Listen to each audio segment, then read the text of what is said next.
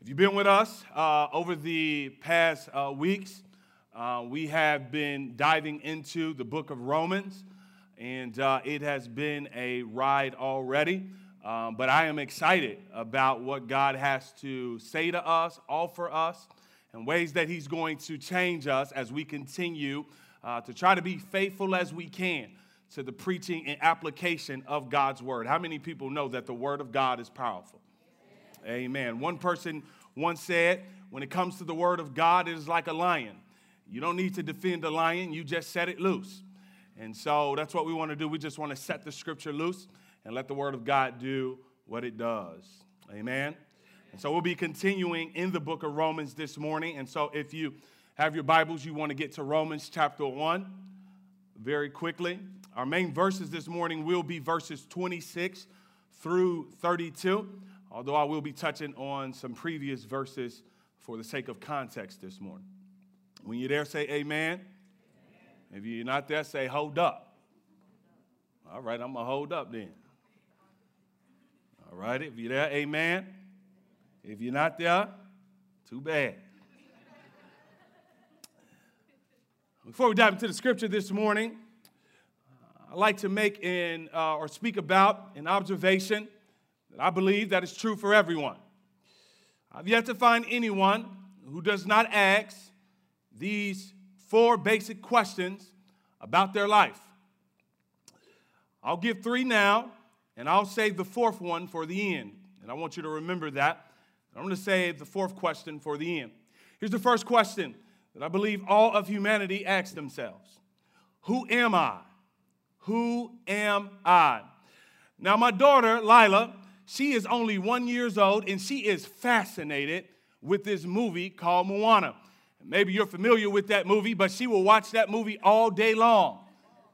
I'm tired of the movie, to be quite frank. I'm like, can we watch Black Panther or something? No, I'm just messing around. I'm messing around, just throwing a little shade. But if I was to sum this movie up, it is a quest for Moana to figure out who she is. She starts off a life with frustrations and disappointment, trying to figure out, who am I?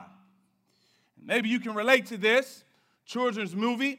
On the question answer, the basic question so often in the mirror, who am I? And there's the second question. And this second question seems to flow quite naturally out of the first question. Why am I here? Who am I? Automatically leads to, why am I here? What is the purpose for my existence? I live on a planet with about 7 billion other people. God, why do I exist? Why did you choose to make me the way you made me? And this question seems to surface very early, as my 13-year-old daughter is wrestling with this already. And so y'all pray for me. And she's trying to figure out, why is she here? One preacher kind of summarized the way the world tells us that we're here, and he says that the world tells us we are here to consume and enjoy. To consume and enjoy. We are here to get all we can all we get, and sit on the can. Let me say that again. Maybe it went over some of you guys' heads. We are here to get all we can all we get, and sit on the can. The reality is, we are getting, but we are getting nowhere. And then, what flows out of that is this third question. What is wrong with the world? Who am I? What is my purpose? Or why am I here? And what is wrong with the world? A quick look at social media, Snapchat, Facebook, IG, Twitter.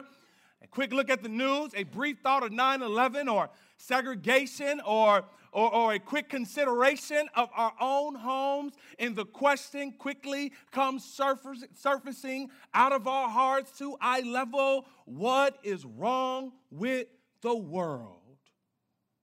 The answer to these basic questions were lost after Adam and Eve ate the fruit. Adam and Eve knew who they were, why they existed, and there was nothing wrong with the world. What happened? There seems to be a sort of spiritual malfunction that began to happen after the fall. Why such lostness and chaos? In Romans chapter 1, Paul waves his hand like a third grader with the answer to the teacher's question. Paul waves his hand at us as if it were. And like no other book in the Bible, Romans explains to us what is wrong with us and what is wrong with the world. Paul offers this in chapter 1. What is wrong with the world? Talk to us this morning, Paul. Why have we lost whose we are and what we are created to do? Why have we lost whose we are and what we are created to do? Answer: all humans live, prior to salvation, like God doesn't exist. Let me say that again. What is the issue? What is the problem? Because if you don't get the problem right, you're going to mess up the solution. So you got to get the problem right. The problem is all humans, especially prior to salvation, live as if God does not exist. Look at Romans verse 21. For although they knew God, they did not honor him as what? God. Or give thanks to him, but they became futile in their thinking, and their foolish hearts were darkened. The Apostle Paul summarized the human story after Adam and Eve sinned. The created world reveals God, but in spite of this innate knowledge of him, humans have continued down a resolute path of living as if there is no God. If there is a God, then two things are required: honor and thanksgiving. But notice, we do not honor him as God or give thanks to him, according to verse 21. The root of the word for honor is glory or glorify. To honor something is to give it glory or to glorify it. Here is the theme again. The root of sin is the opposite of honoring or glorifying. Sin is a refusal to glorify God, a refusal to worship him, a refusal to honor him as the ultimate reality or person. No, I will not live in submission to you, God. I will not place you in a spot of higher significance than me. I will not view your will as more important than my own. This is sin. It's rejection. It's refusal to honor the Lord. And how do humans dismiss God while living in a world that is pulsating with him? How do we ignore God and the beauty of who he is all around us? One preacher said this: we are like 3-year-olds who call their parents make-believe while they eat the supper bought and prepared by daddy and mommy. We are like 3-year-olds that call their parents make-believe as they eat and enjoy the meal prepared by mommy and daddy. God is not real as I enjoy his creation. God is not real as I enjoy my food. God is not real as I breathe in air. God is not real as I enjoy the beauty of his creation on vacation. God is not real, and it is silly. The Bible summarizes it this way: the fool says in his heart, there is no God. The fool says in his heart, there is no God. And what is the result of thinking this way? According to Paul, in verse 21, the result is dark hearts that result in a loss of identity, a loss of purpose in an unpleasant world. The result of our rejection of God results in a loss of identity, purpose in an unpleasant world. A few weeks ago, Stephen Hawking died. Maybe you know him. Incredible mind. I mean, the dude was brilliant. Incredible determination to do life from a wheelchair. Brilliant genius off the charts. But he denied the existence of God and sought to explain the universe without him. Stephen Hawking, as brilliant as he is, decided to try to explain the world without God. Imagine that, trying to make sense out of the creation apart from the creator. They named this movie after him, which was entitled The Theory of Everything. Hawkins looked and looked, but ultimately didn't find his answer. He wondered, who am I? Why do I exist? And what is wrong with the world? The natural man searches for meaning without God could be explained as a blind man looking in a dark room for a black cat that isn't there. The natural man searching for meaning without God could be explained as a blind man looking in a dark room for a black cat that isn't there. Do you try to understand shampoo apart from hair? Do you try to understand socks apart from feet? A speaker apart from noise? How does the man try to explain creation apart from God? When the truth is suppressed and the truth is denied, man must live according to something. We were made to worship, and if God isn't our focus of worship, someone or something must take his place. We see this in verse 22. Watch this. Claiming to be wise, they became fools and exchanged the glory of the immortal God for images resembling mortal man in birds and animals and creeping things. Truth is suppressed, then denied, then exchanged. Watch the flow. Truth is first suppressed, then it's denied, and then it's exchanged. All of that has to happen. You have to suppress that God is real, then deny him, then exchange him. All of that must happen in that order. And what a horrible trade. The glory of the immortal God for creation? How much is God worth? Oh, nothing. Give me money. Give me education. Give me family. Give me drugs instead. The greatest insult and treason or offense in the universe is when we exchange God for created things. And we do it every day. During Easter, I asked this question. Would you exchange a $100 bill for a $20 bill? Nobody in their right mind is going to do that. If you come up to me and say, I'll give you this 20 for your $100 bill, you better hope I've been spending time with Jesus that day. You just better hope.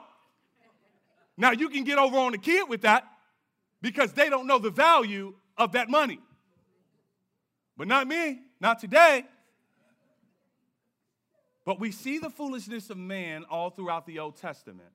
Worshiping man made carved images that cannot talk, hear, or feel. So see this in the Old Testament, right? Here it is. Israel has this living God, right? He delivers them out of Exodus. He brings them into the wilderness to worship him, right? He just did 10 different plagues, right? He spread at the Red Sea, but before he even gets to that, I mean, he's sending locusts. He's turning the river into blood. Who sends a bunch of frogs? I mean, just a bunch of frogs, right? And so they are seeing and witnessing all of this, and what do? They build a golden calf that cannot talk and cannot save at all. How foolishness is that? Here it is, your God can do all of these things, and you say, forget him, give us a golden calf. And now they're talking to the thing. They're talking to it. They're talking to a statue. They're talking to brick and clay. You can't do anything for them. Right? We do it all the time. Talking to things that can't save us. You can talk to your bank account all you want. It cannot save you. I know some of you believe that it can, but it can't. The Greeks created all kinds of gods. Venus, Aphrodite, Nike, Zeus. None of them have any power to save us. They can't even talk, and they cannot hear us. Imagine entrusting your life to stone and clay. Therefore, these false gods cannot answer life's questions. Who am I? Why am I here? And what is wrong with the world? I love the way John Piper puts this. He says the most foundational thing to life is God is. Or to say it the way Moses says it, God is who he is. Or to say it more philosophically, God absolutely is. This is the most basic fact and the most ultimate fact. Period. Of the billions of facts that there are, this one is at the bottom and at the top. It is the foundation of all others and the consummation of all others. Nothing is more basic and nothing is more ultimate than the fact that God is. If God is not, neither are you. One magazine asked the question, is God dead? If God was dead, we'll all be dead. If God was dead, that chair would disappear. If God was dead, we'll all disappear. There will be nothing. Will there be a such thing as nothing if God did not exist? God is. If he is, we are not. If he's not, then we're not. He's the ultimate reality by which all other realities exist. If God decides for you not to exist, you will not exist. God is. It is the most foundational truth to your family, to this church, that God is. And he is that he is. Where did he come from? Nowhere. He just was. He just is. That's what it is to be God. It blows your mind, right? That God is. He exists outside of time. He's not confined to time. In fact, he started time. There has to be an eternal being that exists out of things that are not eternal. Which is why John opens his gospel with what? In the beginning was the Word was with God, and the Word was God. Now, Jehovah's Witnesses argue that Jesus is a created being. I say, hold up. Go to verse 3. Without him was not anything made that was made. That takes him out of the made category. You cannot be both the maker of everything and be made yourself. That is a contradiction. God is. And until we conclude that he is, we cannot understand who we are. And this is the issue in Romans 1, is that humanity is functioning as if God is not. And that's an issue. And this is why society is crumbling, because we act as if he is not. And what is the result? Complete chaos. We lose the understanding of who we are, why we exist, and the world is filled with darkness. This is the rest of Romans 1. The result of man concluding God is not instead of God is. Now, I want you to see something here. Man concludes, or he acts as if God is not. Now, watch how God reacts. He reacts by doing three things. Look at verse 24. Therefore, God gave them up in the lust of their hearts. Drop your eyes down to verse 26. For this reason, God gave them up to dishonorable passions. Drop your eyes down to verse 28. Since they didn't acknowledge God, God gave them up. Do you see the repetition there? Do you see the verb phrase, God gave them up? Now watch this. This is crazy. Now, this phrase, God gave them up, this is a judicial punishment on God's part. This is a judicial punishment. This is how God is punishing us for our rejection of him. This is how he punishes us. The verb God gave them up is used in many, many ways in the New Testament. To speak of turning someone over to the court, turning someone over to a judge, turning someone over to a sentencing, or turning someone over to a punishment or executioner. Or like in the hood, we say, don't give us up, right? Snitches get rid of that rule. Sucks. My daughter was getting on my son about snitching on her. She like, hey, brother, snitches get stitches. I'm like, hold up. Sit down, hold up, sit down, hold up. Stop saying that. Don't say that. I'm like, she does wrong, you tell me. I need to know. All right? I need an inside man. I don't know about you. Come on, give me the inside information. That's one of the things about the smartphones. These kids so stupid, they just leave everything on there. Don't even clean it up. She ain't in here. I don't need to be giving my secrets away. Y'all better not say nothing either. All right? But when God says he gives us up, God literally gives mankind up. He abandons them. When man failed to acknowledge God, God judges humanity by giving them up. Giving us up to what? This means that God gives us what we want.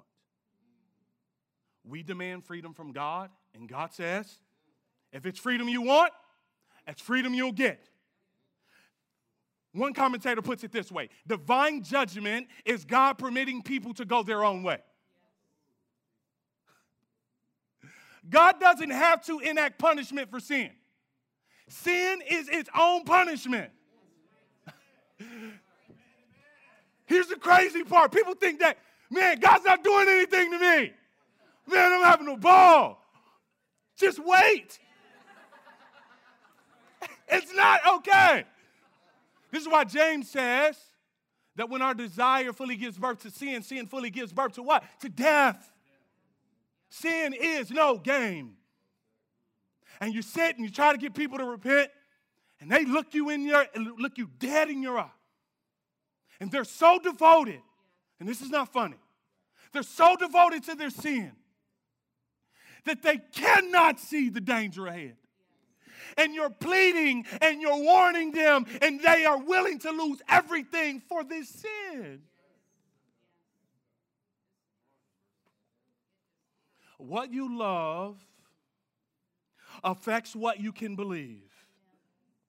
You love something so much you can't see the truth. We can give you evidence after evidence after evidence after evidence that the Bible is real. 26,000 archaeological diggings, 30,000 manuscripts. I can go on and on and on. And that doesn't matter because sin blinds us. It blinds us. We are like teenagers. We can't wait to get out of our parents' house. All of us. We're like that. I think I'm getting payback. I finally realized what it is when the Bible says you reap what you sow. So I wish I wouldn't have sown that one. God gives us up, and we think we get freedom, but we just become slaves to sin. Cold is just the absence of heat. Darkness is just the absence of light. Sin is just the absence of God. God says, since you want to act like I don't exist, let me show you what it is not to have me. We are like teenagers who want to get out of our parents' house because we think that there's freedom on the other side of our parents' door. It's not long until little Ray Ray or little Bill or little Antonio, make sure I get everybody, finds out that there's a dog-eat-dog world out there.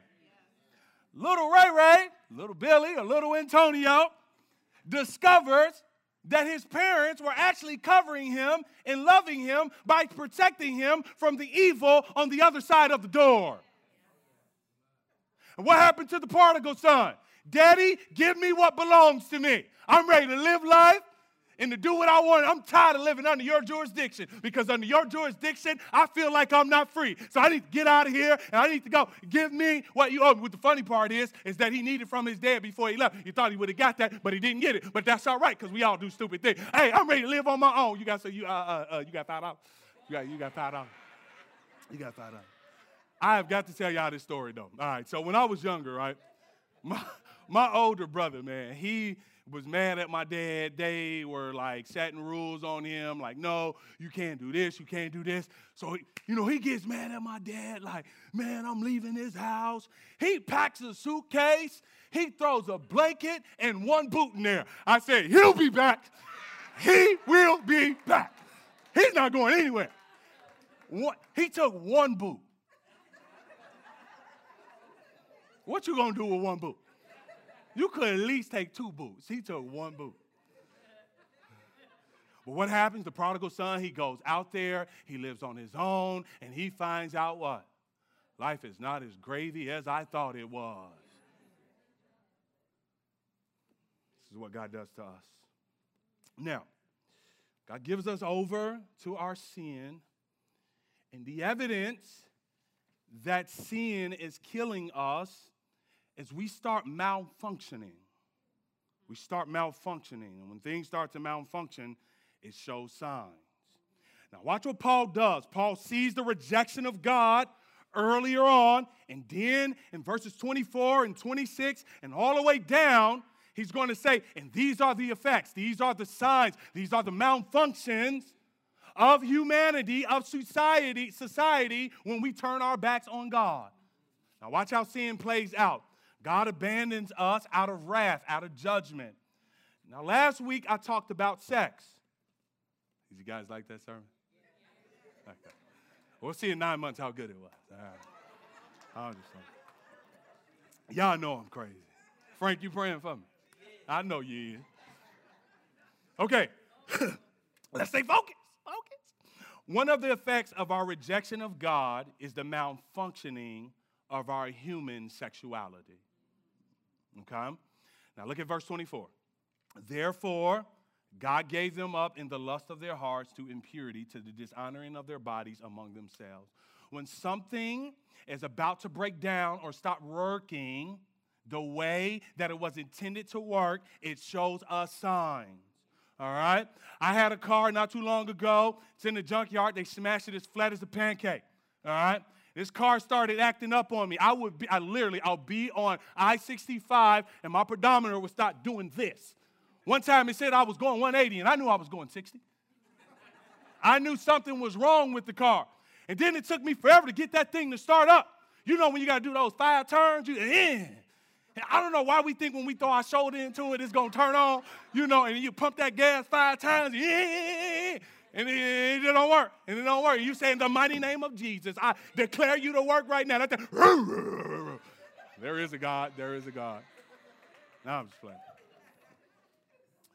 But that dashboard acting up and going crazy was a sign of something deeper. It was telling me that something wasn't right with my car. All right?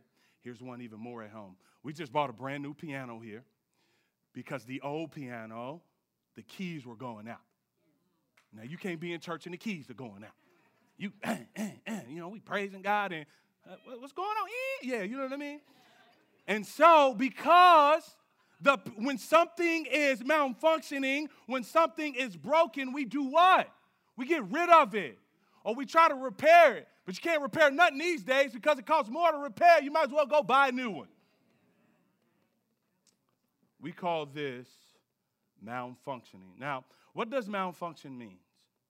It means to fail to function normally or satisfactorily.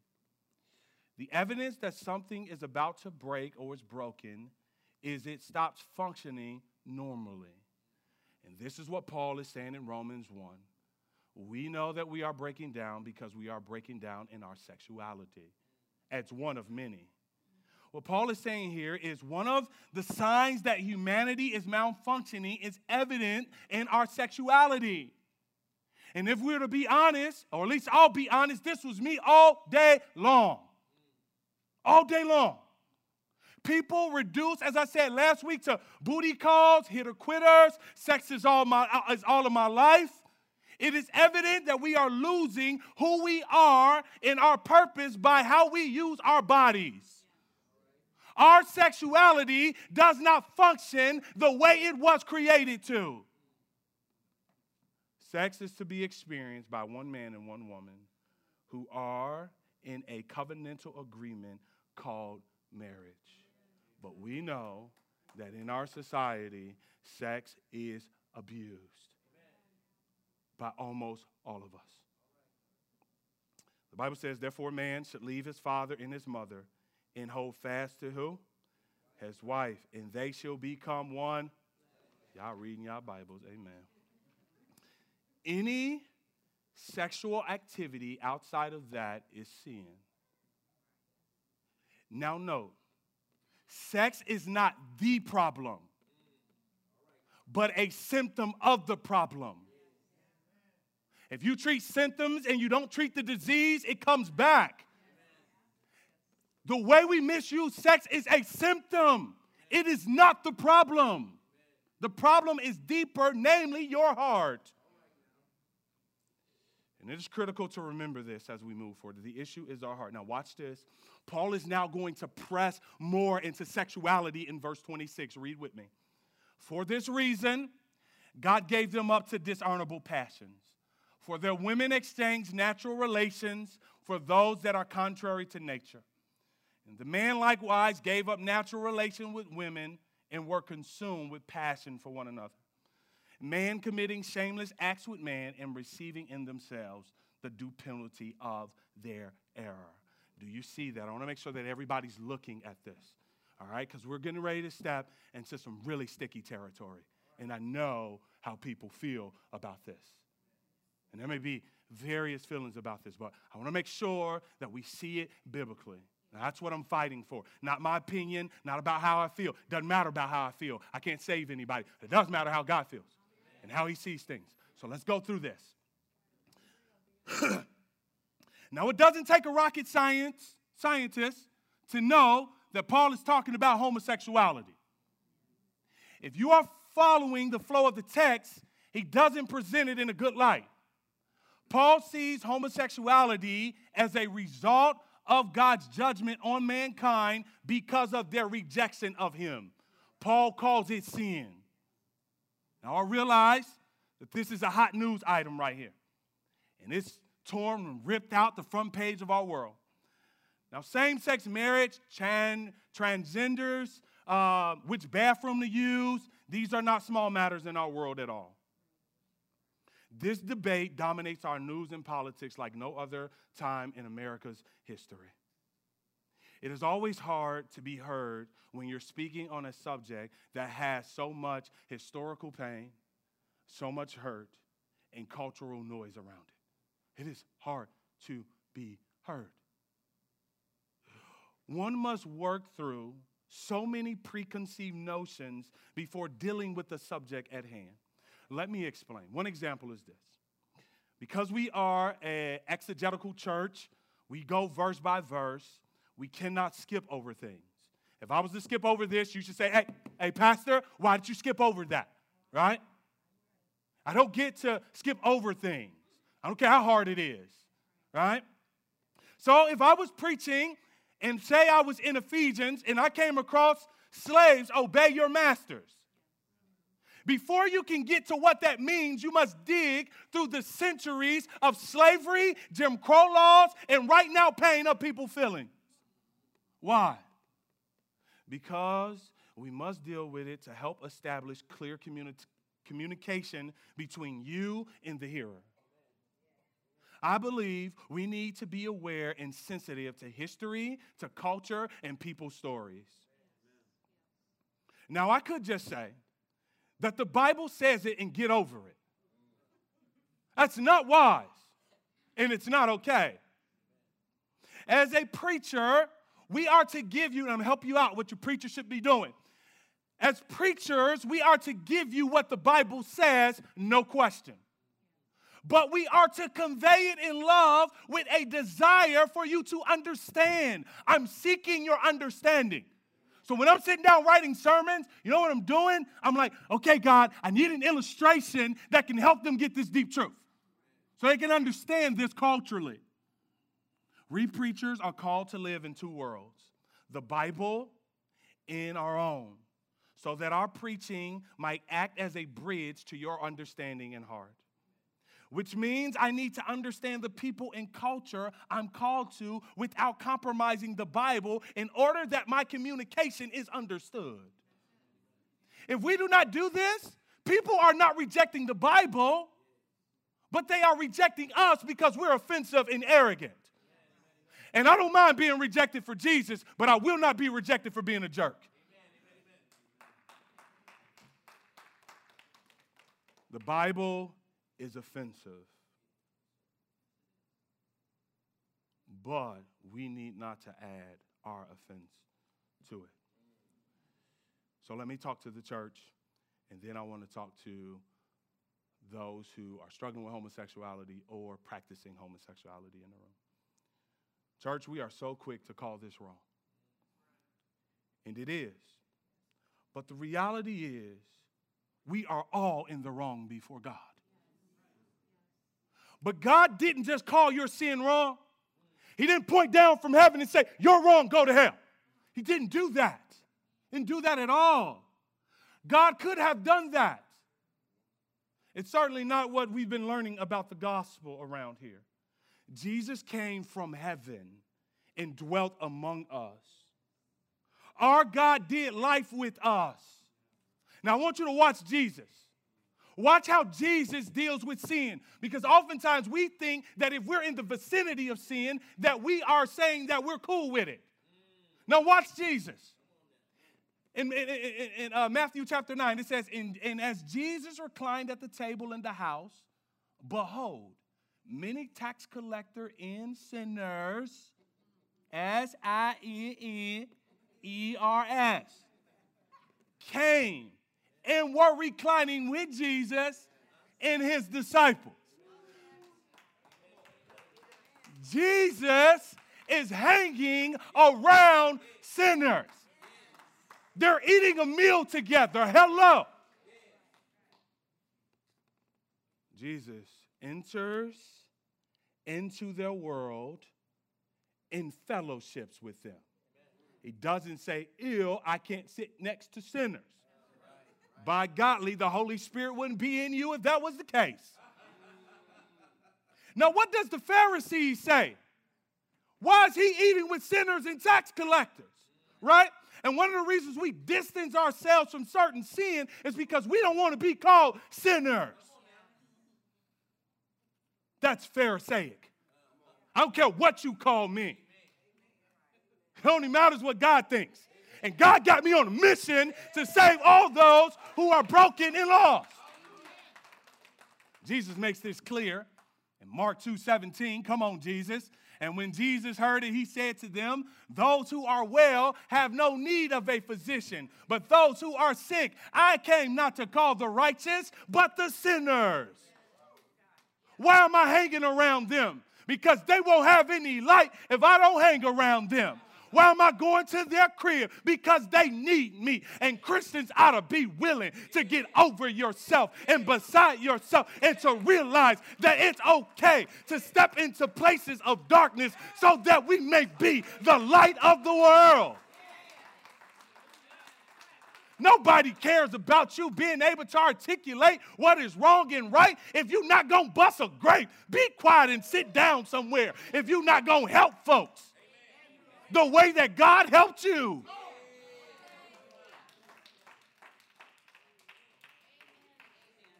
This, we have got to get it, church. We've got to get this. And stop being in the four walls and sitting here articulating what is right and what is wrong. I'm glad that we know that. And now we know the implications of living wrong. So it ought to spur you on to go tell about Jesus. Because they don't hear about him, they're going to hell. More compassion. Don't forget that God dove into the dumpster and saved you. Because that's where you are. Okay. The issue with many Christians is that they have been quick to condemn the LGBT community, but have not had a meal with someone from that community. Quick to condemn, but slow to go hear one person's story from that community. We have yet to weep with them. No one loves like Jesus, and yet he was killed. But no one could ever accuse Jesus of not being loving, of not pursuing, of not trying to show them the way out. If you are persecuted, don't let it be because you are a loveless, godless, jerk, and arrogant. May the LGBTQ community be able to look at this church and say, we may not agree with them, but those people right there are people of love. And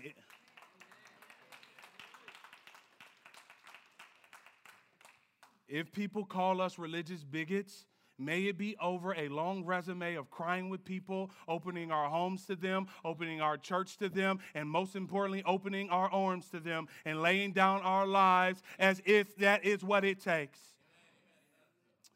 Now let me talk to those who may be homosexual or struggling with homosexuality. If you are struggling with homosexuality or practicing, I want you to know what I do not mean when I say homosexuality is wrong. I do not mean I'm better than you. I do not mean it is the only and worst sin. I do not mean that God doesn't have grace for it. And I don't mean that you are less human. I don't mean your sin is worse than my sin. Lord knows that it's not. I'm certainly not wanting to communicate in any way that I am a homophobe. And I apologize if your experience within the church has been unhelpful stereotypes, prejudice, and even cruel mistreatment.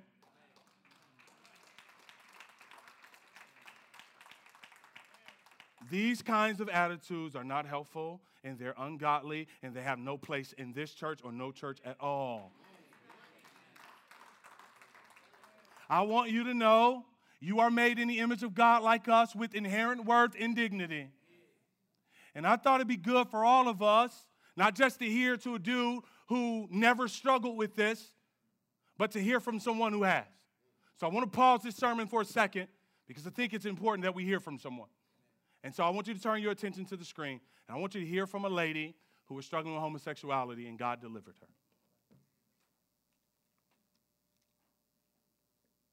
Is it not back there? That sucks. No help at all? All right. I'll try to post the link on Facebook so you guys could look at it. I think that she shares some very powerful things. I won't try to regurgitate what she said, but I will encourage you to go look at it. All right. So how should we view homosexuality? The same way we view any sin, through a grid of the cross, God's grace, and forgiveness. We want to be a church that is welcoming but not affirming. Welcoming but not affirming. This is Bethel Stands. All people are welcome at this place. Homosexual, liars, cheats, adulterers, self-righteous, just grab a seat next to the sinner next to you.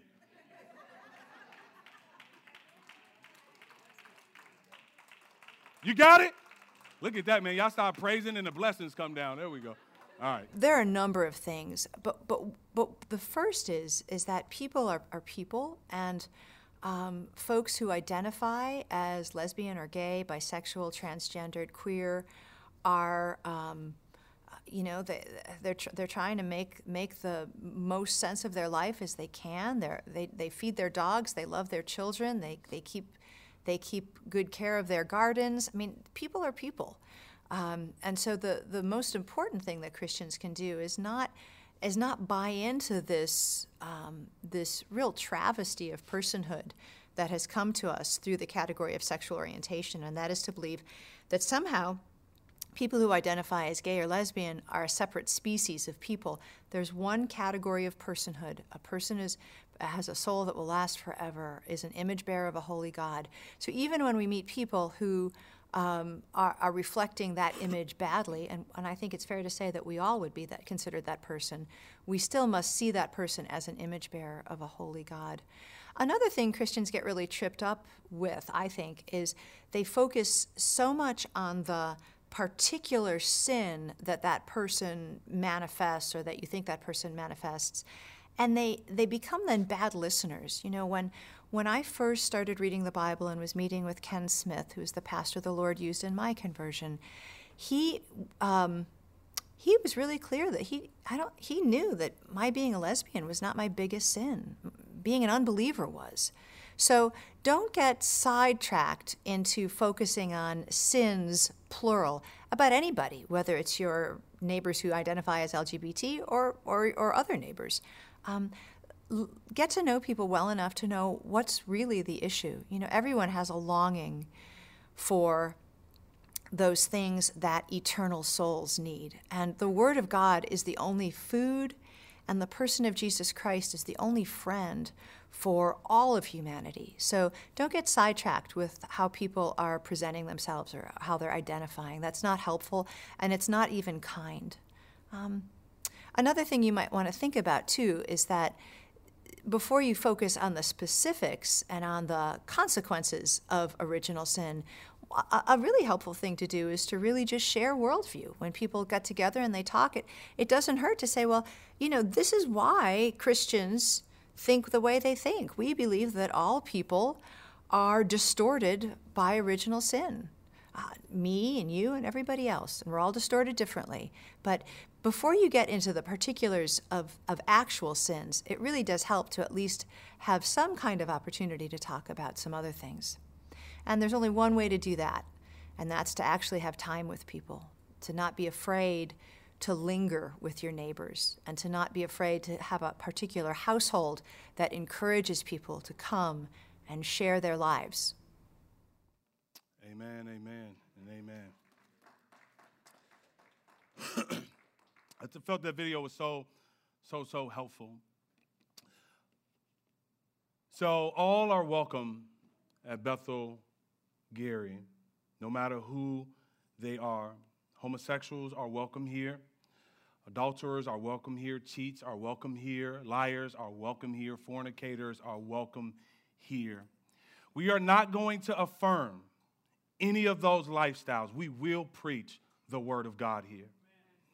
We will not affirm those lifestyles as morally right, but we will seek to love, care, and meet people in their mess at whatever point they are, and to point them to a Savior who has died for our sins.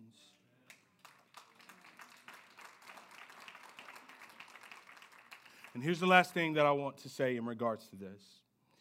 If you are struggling or you are in that lifestyle now, we would love to be the family that joins in the fight against sin with you and see you repent and come to Jesus.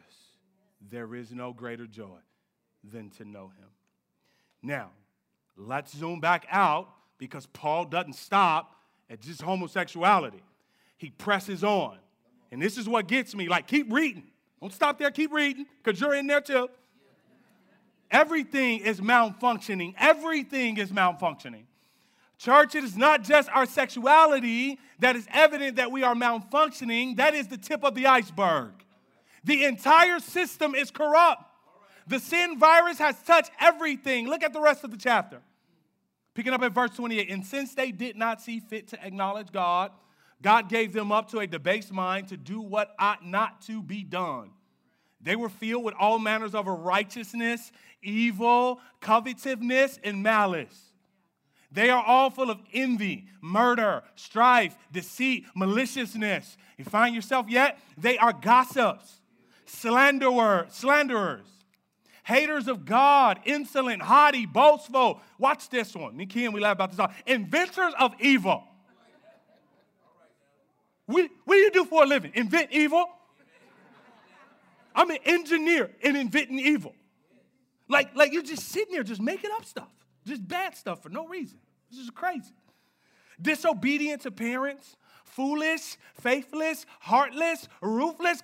Good gracious, Bible, back up off me, right? He's just going in on me. If somebody did that, you would walk out on them. Think about it. You sit down with somebody and say, you're foolish, faithless, heartless, and ruthless. Though they know God's righteous decree that those who practice such things deserve to die, they not only do them, but give approval to those who practice them. People try to categorize this list, but the point seems to be that the accumulating effect of our depravity is chaos. It is not like things are kind of bad. They are really bad. Every one of these items is in the everyday news. They feel almost normal to us. But all of them is our suffering because of our refusal to acknowledge God. These acts are carried out by humans. So when people say, why can't God just get rid of evil? When they ask that question that way, we think evil's somewhere out there. We fail to realize our hearts. Because if God was to get rid of evil, he'll have to wipe us all out. Bye-bye. We are more wicked than we think that we are. And our entire nature is corrupt because we are in Adam. Jeremiah says it this way. The heart is deceitful above all things and desperately sick. Who can understand it? We are not good, we are not okay, and we are not decent. We love ourselves and things more than God. We give more thought to the carpet in our houses than we do God. And therefore, we are blind and spiritually dead. And he ends with, not only do we do these, but we have no shame. We actually cheer on other people to sin. It's one thing to sin and do wrong before a holy God. But Paul really helps us out to get how wicked we are. We celebrate sin. We see it in our TV shows. We see it in our music. We even go to parties. There's a whole party dedicated down south called the Freaknik, and all of that is just to do what? Celebrate sexual sin. And people go around it and celebrate it all day long. We have no shame, no guilt, and we love darkness. So what is wrong with the world? You and me. Church, what do we do with broken, malfunctioning, dysfunctional things? You throw it away, especially if it's broken beyond repair. This is what we did with that piano that we had. It was malfunctioning, and it was broken, and so we threw it away. But thanks be to God that he does not throw broken, dysfunctional human beings away. I was listening to this preacher up in Chicago, and he was talking about how he was getting rid of the piano in his church. The church had this piano pretty much since they started the church. The piano was over 50 years old. It was an 8-foot grand piano. It wasn't working right, and so he decided to sell it and figure how much he can get for it. He found out people were willing to give him a brand new piano and some money on top of it for that old, dusty piano. It had scratches on it. It wasn't working right, and he reached out to several people. And after he kept reaching out and people kept offering him money and a brand new piano, he said, hold up, wait a minute. They must know something about this piano that I don't know. And so what did he do? He reached out to the owners. I believe it was called Stein & Way. I believe I got that right. And so he reaches out to them, and they send 2 people to his church. Imagine that. And they come, and they look at the piano, and they come with lights on their head. They got the cap on, and they open up the piano, and they're looking under it and things like that. And they say, sir, what you're going to need to fix this piano is that we're going to have to give it some new strings, we're going to have to give it some new keys, and then we're going to have to refurbish it on the outside and then apply a humidity thing to it in order for it to work. And it's going to cost you tens and thousands of dollars. He said, no, thank you. And she said, no, you don't understand, sir. He says, yes, I do understand. They're willing to give me a brand new piano, and you telling me that I got to spend tens and thousands of dollars on this piano? She said, sir, wait a second. She said, lift up the hood on that. You see that name, boss, inside of there? because of that name, as bad a shape as this piano is in, it is still worth far more than any other piano. Y'all don't appreciate the gospel when you hear it. You may be jacked up. You may be messed up. You may have scratches on the outside. But there's a name by the name of Jesus Christ that God has impressed upon you. And because the name of Jesus is on you, it doesn't matter what they said about you. It doesn't matter what your bank account looks like. It doesn't matter how jacked up you are. It doesn't matter what your past is like. It doesn't matter what your hair, it doesn't matter your status. It doesn't matter, because there's a name by the name of Jesus. And as long as his name is on me, it doesn't matter what my past is. I'm worth far greater than anything else. Yes, you should have tossed me away, but he put a name on me that makes me worthy of redemption. He put a name on me that makes me worthy of being saved. And somebody say the name of Jesus in this place. Now, I don't know if you know that old song, but I love the name of Jesus. It is like music unto my ears. I don't know about you, but a jacked up, messed up, going his own way. And God put a name on you, church. If you knew the worth of that name, you would stand to your feet this morning and give God his due praise, because you are worth more than you look like. You are worth more than what they said about you. You are worth more, far more. And hold up, wait a minute. Before we get our shout on, I want to just point this out. You know the difference between the piano that we had and the piano that they had. The only difference was the name. We got to be careful judging unbelievers, because the only difference between you and the believer is a name that God put on you. Come on, somebody.